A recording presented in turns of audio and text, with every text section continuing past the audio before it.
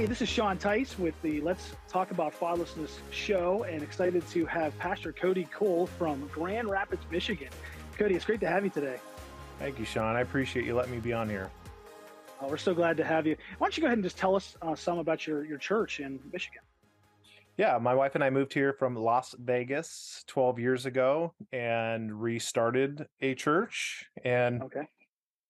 we've been trying to bring God's mind into every matter of life and society and impact our culture and help bring change the way God designed life to be. And it's been really, really exciting. And my wife and I have grown a ton by being here, and we're excited to make an impact even to the fatherless, obviously. And that plays a huge role in people's psychological health and their development and their growth and their maturity.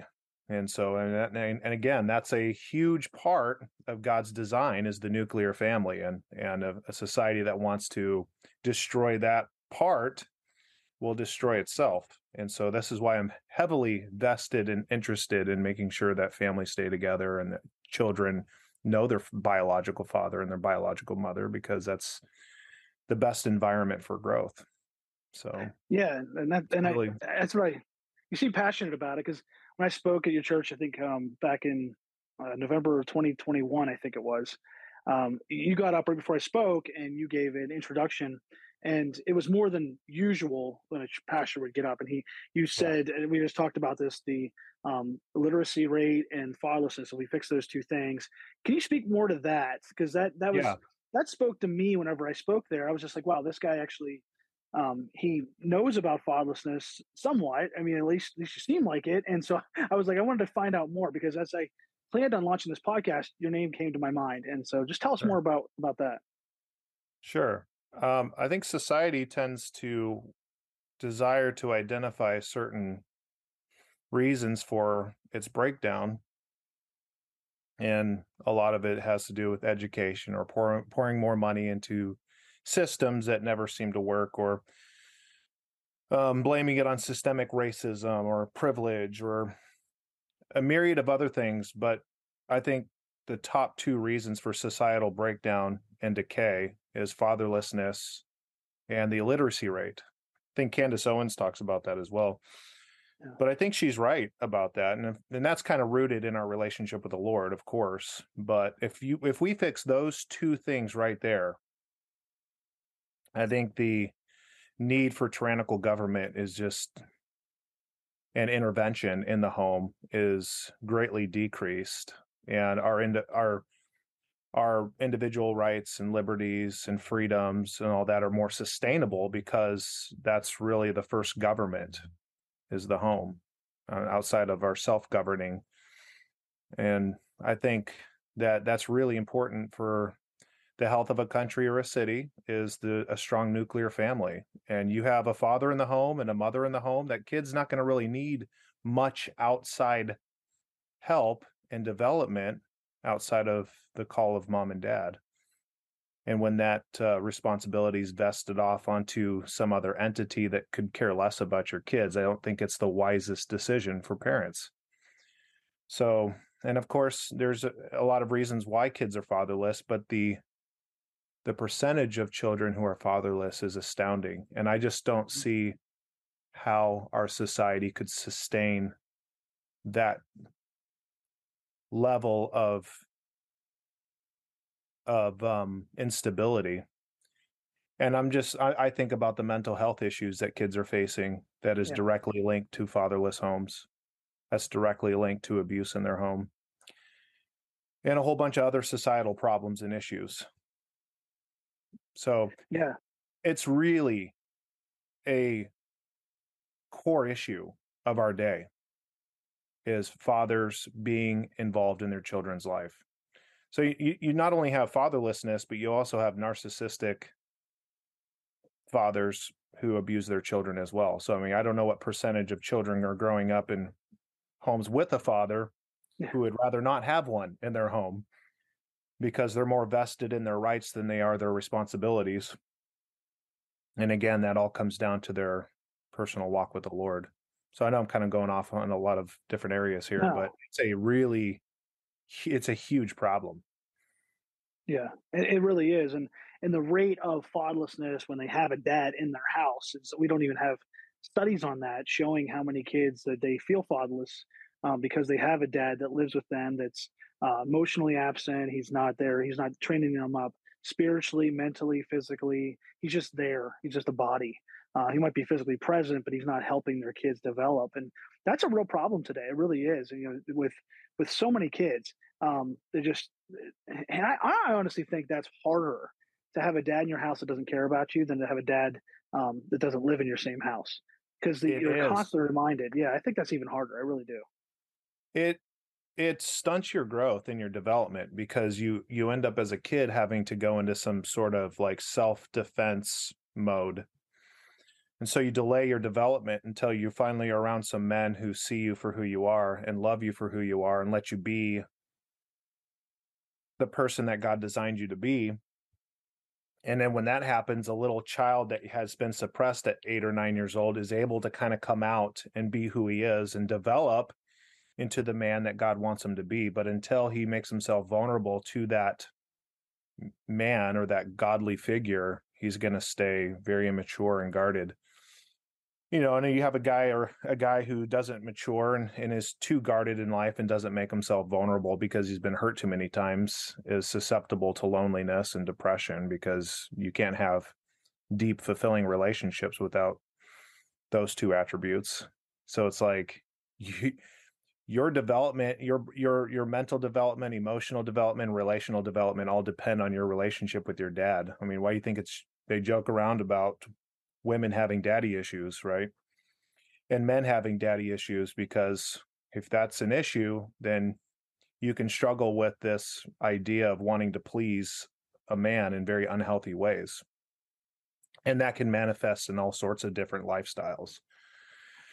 It all comes back down to a a man's responsibility to provide, to protect, and to bring provision um, and planning for their family and help their kids grow.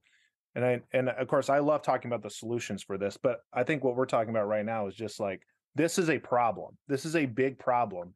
Yeah, And I think a lot of the kids, or it's not just kids, like teenagers and adults, when I'm in counseling sessions, a lot of their issues are rooted back to the relationship with their dad. Almost every single one of them.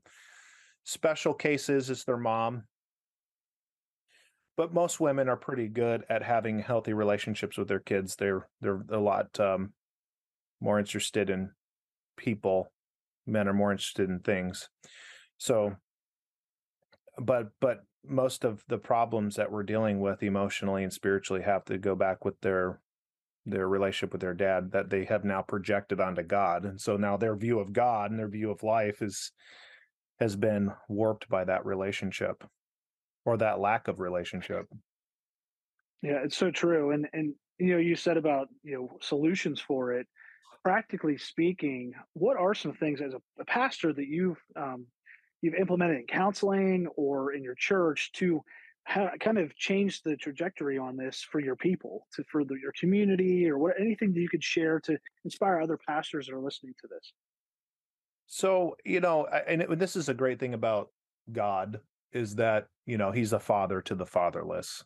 I mean, that's Mhm. huge because, I didn't choose my children. God chose them for me, who they are and their personality. But when you adopt somebody, you're choosing that person. That's really special. Yeah, When you get married to somebody, you choose them. That makes that relationship very meaningful. And the reason why is because they didn't have to, right? And God didn't have yeah, to choose us, but he did.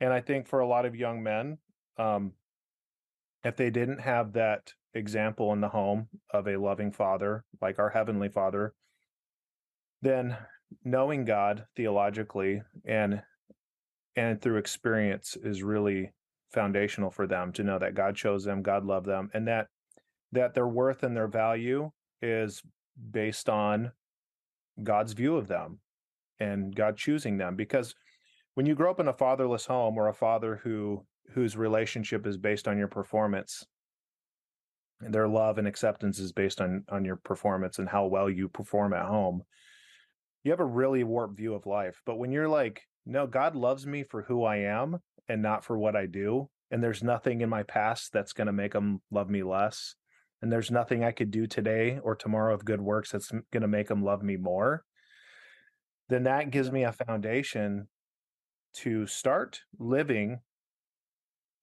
in a way that gives life to other people, not because I have to, but because I want to. It's like I'm not earning love from him. So my heavenly Father loves me for who I am, and therefore I want to do good because he loves me, not me trying to earn his love. And that's what a good godly father in a home gives a child. It gives them a foundation of what true unconditional heavenly father love is. So that is translated into adulthood, so that when you are giving to your spouse and you're pouring your life into your kids and you're serving your community, you're doing it out of God's love for you. You're not trying to earn it all, through society or through acceptance or through performance. So that, I think that's what I've seen as a pastor, as being the warped view of life, is that I'm only worth what I give. I'm not worth something valuable because of who I am. And a good father communicates that well to his children. So for kids who don't have that father, we try to communicate that very clearly in our church and through the men of our church, that they experience that and that they're loved. They're loved by their heavenly father. So theologically, we instill that in their hearts through, teen group and through young adult ministries and mentorship. But we try to exemplify that through other godly mentors who take them under their wing. But I do know that if it's extensive, they need counseling. They need to process this. And Henry Cloud talked about, he wrote a book called Changes That Heal. It's a really powerful book, but he gives 3 principles for development and growth, and one of them is grace, which is like acceptance and love, like what I've been talking about, and then direction. Because you can give direction and not have love, and you're like, okay, like I hear what you're saying, but I don't think you actually care about me. And you can like love somebody but not give them direction. You're like, I think you love me, but like I kind of need some direction in my life. I know you're saying that, but I think it's very loving to know what to do next. And then the third principle you need is time. So if a kid, a teenager, or an adult is given grace, unconditional love, hey, we love you right where you're at, and we want to help you grow, and some direction and a lot of time, those are changes that help heal that child or that teenager or that adult. But if you try to rush it, Yeah. they're going to get very frustrated. Or you try to just give them truth, but they don't think you actually care. It's not going to go well. And you can't just love them without giving them direction. So you really need all 3 aspects to help that person develop into the person that God created them to be. Yeah.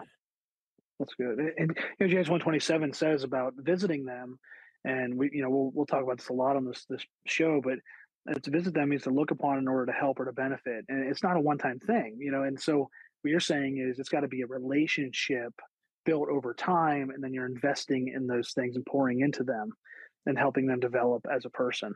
And so Yeah. if you say you had a fatherless individual walk into your office, what would you say if you had like a few minutes with them? What would you Mm-hmm. say to them? Yeah. And if I identified that was their number one need and the reason for why they're having mental anguish and emotional instability, I would just share them the truth of the gospel. Hey, God died for you. And this is the beauty of the gospel. It's not just like, hey, I have fire insurance, I can avoid hell. This is like foundational for your mental, emotional, and relational health. That I am loved and chosen by God, and that he loves me for who I am, not for what I do. And that's why when you read the epistles, it's like I'll share with them, look, the beginning of the book shares all the indicatives of Christ. This is who you are in Christ. You're loved, you're accepted, you're complete, you're his child, you're adopted, right? It's like those are foundational for somebody's personal growth. Then at the end of the book, it gives the imperatives. This is what you should do in light of who you are. And I think when churches emphasize this, you just need to do, and you're not really given the indicatives, you're like, well, I know I'm doing, but I don't know why, And there's a Yeah. lot of churches who are heavy on the indicatives, or like, this is who you are in Christ, you're loved, it's all about love, but they rarely share what you were supposed to do, what our obligation should be. And really, you need both. But first, you need to know who you are foundationally in Christ. And that's really transformative to people who are in need, because what they're usually coming in for is because they lack validation. They have been hurt or torn down by others because they didn't perform well. And so they just don't know what their worth or value or purpose or meaning or destiny is in life. So it's like, why am I even here? And there's a lot of mental anguish that goes on with that. But to just know, like, hey, I'm loved for me, and that's it, and that's enough. That's really good. That's really powerful for somebody, because then they're just that's something you can build on, whatever that looks like. But I think that foundation is really important. Like, let's work on what you should be doing, but let's talk about who you are first. You're Yeah. enough in Christ. You're not enough by yourself, but in Christ, you're enough. You don't need to, Yeah. people are really hard on themselves. They're like, man, I'm 35 or I'm 43 and I feel like I should be farther along than where I'm at. Or I wish I would have developed more. I wish certain things in my past would have happened, um, would have not happened or would have happened. And there's a lot of that goes on in counseling as well. It's like, well, you're at where you're at, and now you're Yeah. responsible for what you do with what's happened to you. So you didn't have a dad. Like, you can't continue in victimhood though your whole life, and you're not the hero of your story. Like, Mhm. God never, he's never called one Christian to go around framing their story as the victim or framing their story as the hero. God says, I'm the hero, right? Like, Yeah. he can deliver us from victimhood and from tragedy. And he's done that all throughout scripture. But he also delivers us from the idea that we're somehow the hero of the story, But anyway, it's really, yeah, that's kind of the direction I would go with somebody. Yeah. Helping them change their identity, yeah, the path that they're on, you don't have to be labeled as a fatherless individual. I love that. I think that's great. You're labeled by who God says you are. That song, "I am who you say I am," and it's just I am who God says I am. I'm not Yeah. some terrible person. My past doesn't define me. I let go of my past, forgetting those things which are behind, reaching forth into those things which are before. And that's definitely a great place to be. Now, just speaking to um, like politics and things like that, like what anything to speak about how our government uses fatherlessness, or any thoughts on that? Because I know you dive into political things sometimes. Anything you want to share Yeah. on Yeah. things you've seen with fatherlessness and politics? Yeah. I think the government definitely exploits fatherlessness to their Yeah. advantage, for sure, for power, control, and money. And I think they truly know that deep down, that the greatest threat to tyrannical government is the nuclear family. Mm. Because think about it. Let's say, ideally, if every child was growing up with their biological father and mother, what need would we have of the government? Yeah. Like, just think, like, we would have no need of it. Why? Because the first government institution ever given to us was self-governance. Like, we got to first govern ourselves, then the family government, then the church Mhm. government. And then, like, the last line of defense to a chaotic society is government, is civil government. Because if you can't govern yourselves and your family's broken down and the church isn't doing its job, what's the last line of defense that God put on the earth? The sword, Yeah. right? So it's like, well, this is why your walk with the Lord is so important, because if you get down to self-governance and family governance and the church is doing its job, I mean, the civil government becomes obsolete, very Mhm. minimal. You don't really need it. And the more chaotic society becomes, the more needed they become. And I think there is some sort of psychological, narcissistic appetite to that. It's like, now I have something to tell the people. I'll come in and save you. I'll come in and rescue you. There's like a savior complex. to tyrannical Yeah, true. government by seeing a societal breakdown, seeing the riots, seeing fatherlessness, seeing families break up. It's like, we'll come in and rescue you. And it's like, dude, where's God in all this? That's why God is so important in society. So, Yeah. yeah, where I see government is it would be obsolete if the nuclear family was in place and fathers were truly loving their children as God loves them. It's so And true. They take advantage of them, you know. it's sad. Oh, they Yeah. pretend they love the kids and the moms, single moms and stuff, but they don't. No. So, Yeah. well, the welfare Years ago. program is what destroyed the family. Yes. Because Yes. now dads don't have to take responsibility for their home anymore. Yes. Yeah. Women can depend on the government, and government become daddy to these children, and that's a horrible, horrible recipe. And of course, we're seeing the results of that now. Exactly. It's ruined our nation. And not saying that fatherless individuals or single moms are ruining our nation. I'm saying the structure that they've established is just Yes. it's caused all kinds of problems. And I don't even, honestly, I don't even know how you fix it outside of the gospel. The only way that You the know. individuals can is finding a relationship with Jesus Christ, realizing the values that they need to have as an individual to learn how to have work ethic, to learn how to break the cycle of fatherlessness in their own background in order to grow and kind of get up from that.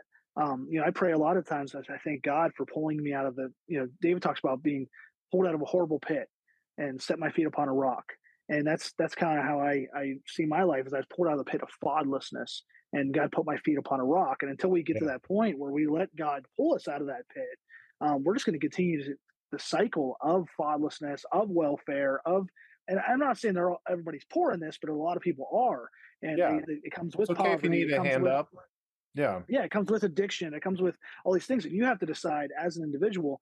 I'm not going to let what my dad did or my mom did define who I'm going to be. And that's what we try to mentor with kids. And it's very challenging because there are a lot of kids that they just don't really care. Their dad didn't care, their mom didn't care, or one or the other, and they just, Yeah. I don't really care about my life now. And we're just seeing this continuing to go. It's a domino effect. Yeah, you can let a good father teach you how to be a good father, but you can also allow bad fathers or absent father teism to teach you what not to do. Yeah, You know, I've mentored quite a few men who've had toxic fathers or absent fathers, and they know now what they don't want to be. exactly. And they're fantastic, excellent fathers, and they're very highly motivated because they want to give their children what they never had growing up. So it can be highly motivating for a young man and a young woman to strongly desire a nuclear family or a good home because it was not modeled for them. And of course, they're dealing with their own neurotic feelings and ideations that can be a stumbling block for them. But if they work through with a counselor and they work through some of that with a mentor, and they see other families like your family be an example to them. I'm so tired of people telling young couples like, "Oh, you're just in the puppy love stage. You guys are just this it's all dating love. It'll pass." It's like usually when people talk like that, they're not testifying, or they're not prophesying about your future relationship. They're usually Mm. testifying about their own. They're projecting their own experiences. They're not telling you what's actually going to happen in your life. And so a lot of young couples are really discouraged in the relationship because they're around a lot of negative people. But it's like, and of course, if you grew up with a fatherless home, you grow up in a home with a toxic father, you kind of think that's how it is for everybody, but it's not. And when they get around people like you and your wife, they're in your home, they're in my wife and I's home, they're like, "Is this how it can be?" We're like, "Yeah, it's Yeah. awesome, dude. I've been married 18 years, 4 kids. It's phenomenal." They're like, Mm. "Dude, this is what I want. Like, this is what I want to do." And like, can Yeah. it really be this awesome? Is like, yes, it absolutely can. It depends on the work that you put in it and adopting God's mind on this matter. And I'm telling you, it works. And that's been really fun because we've had quite a few fatherless adults in our home over the years, and they just like love it. They're like, "I wish I had a home like this, but thank you for modeling this. Thank you for showing us what this looks like practically." it's one thing to sit around a church and talk about it with a preacher at the pulpit, but it's another thing to actually see it in the home and to see a husband and wife interact and to see a dad play with his kids and to see what a biblical nuclear family looks like. Yeah, that's how simple I it think, is too. You're dude, telling how simple it is. It's not complicated. I think it's Satan's not really complicated. complicated. Yeah. It's not at all. So what we did was for a while we had all the teens and young adults over to our house every Friday night. Every Friday night. Our house is Right. open from 7 to 10. And we just had fun. We had games up, we had food, we hung out. They got to see us, they got to talk, ask questions, and that was another opportunity for mentorship for a lot of these Yeah. kids who didn't have fathers in the home or really bad dad or just absent dads. And that was a huge help to them. We've gotten a lot of feedback that we didn't know. We didn't know we were mentoring them until like later on. They're like, "Man, you really helped me in this area." We're like, "Okay, we didn't know that. That's Yeah. great." We're just hanging out. Yeah, we were just hanging out. We didn't know. They're Exactly. like, their homes are a lot more chaotic than we thought. There's a lot more going on than we anticipated. And for them to see a home where there's peace and joy and love, the fruits of the spirit, and they're like, "Man, this is awesome. This is what I want. Can it be like this for me?" I'm like, "Absolutely." Yeah. So, um, I think that gives a lot of kids who don't have dads hope too. They're like, this is what I want. But That's cool. yeah, I love that because that's what I had. I had mentors that my youth pastor. We could go to their house. I had another guy, Rob and Lori. They had an open door policy. You could show up anytime, yep, and just being around, like you said, and like they're talking about this, and I'm like, that's what I had. And I'm just, and so it's yeah. opening your life up, and it doesn't have to be complicated. Well, And Jesus is tactile, right? Like, if God was here, I'd want a hug from him, but he's not. So where I get a hug from human beings. Like mm, he's that's good. decided to use humans or incarnation, his people, to reflect his image. So that's kind of fun. But if it's one thing to sit in a service and hear about it, but it's another thing to like feel it, to Yeah, experience it in practice, in life. That's really meaningful because we talk a lot about faith, but until there's action, there is no faith. So yeah, when they see it, they're like, "Oh, this looks great." I think another hindrance to this idea, and this is just kind of like a side thought, is that we've separated the sacred from the secular. We talk about mm, sacred things and secular things. I just have never adopted that philosophy. I think that might have come from Aquinas. But it's like everything's sacred if you can do it in the name of the Lord. I wrestle with my kids on the floor. It's just as sacred as I'm reading my Bible. yeah, Um, I don't know why going to church, reading your Bible, and praying are the sacred things, and going to work and drinking a glass of water and wrestling with my kids is all secular things. Like, no, that's as sacred as anything else. That's just my faith being played out in real life. And I feel like, there's there's there's two juxtaposed positions in the Bible, and that's good things and evil things. And that's it. There's good mm, things and there's evil things. And you can do good things with the wrong motives, and you can do bad things with the right motives. So yeah, anyway. So I just think that people need to see faith actually worked out, and fatherless children and adults need to see that played out as well. They need to feel yeah, that. And it might come in the form of a hug. It might come in the form of let's go out to lunch. It might come in the form, hey, come over for dinner. We're going to hang out. We're going to go to this ball game, or whatever it is. That's where life change really begins to happen. yeah. And obviously in a safe environment for you Sure. and the kids. 'Cause I know a lot of people have told me that they're nervous to mentor a kid because they don't want to get accused of something. I've heard that Um, so many times. We've heard from our a CPS person said that's such a myth that like never Really, happens. yeah. Yeah, that never happens.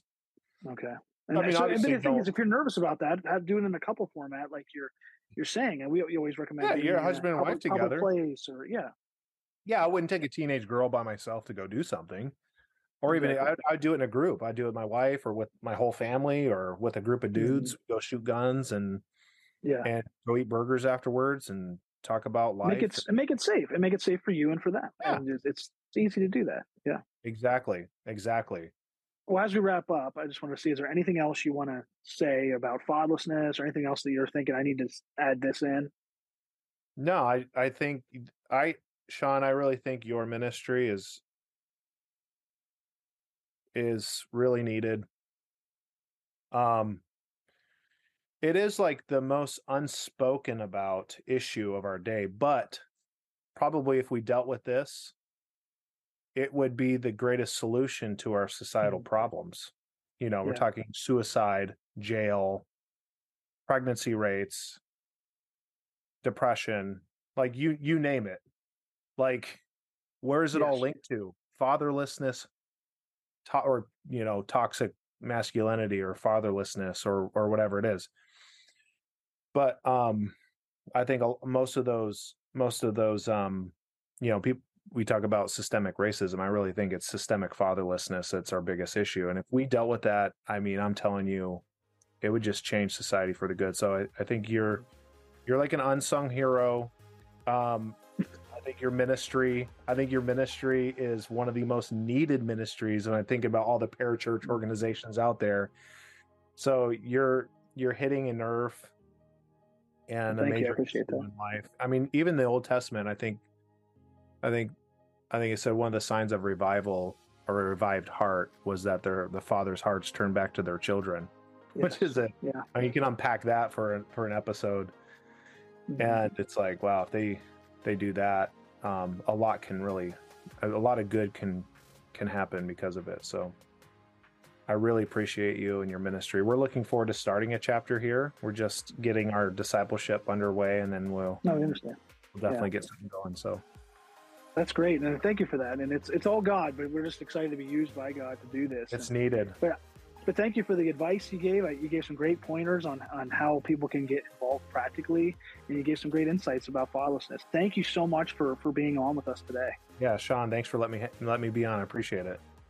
To learn more about how you can get involved in fatherless family ministry, visit lifefactors.org, where you can find some free resources. You can find our books that we have. You can find even the program that we have to help you start a single mom ministry within your ministry or within your church. We can all work together to lead fatherless families to the Heavenly Father.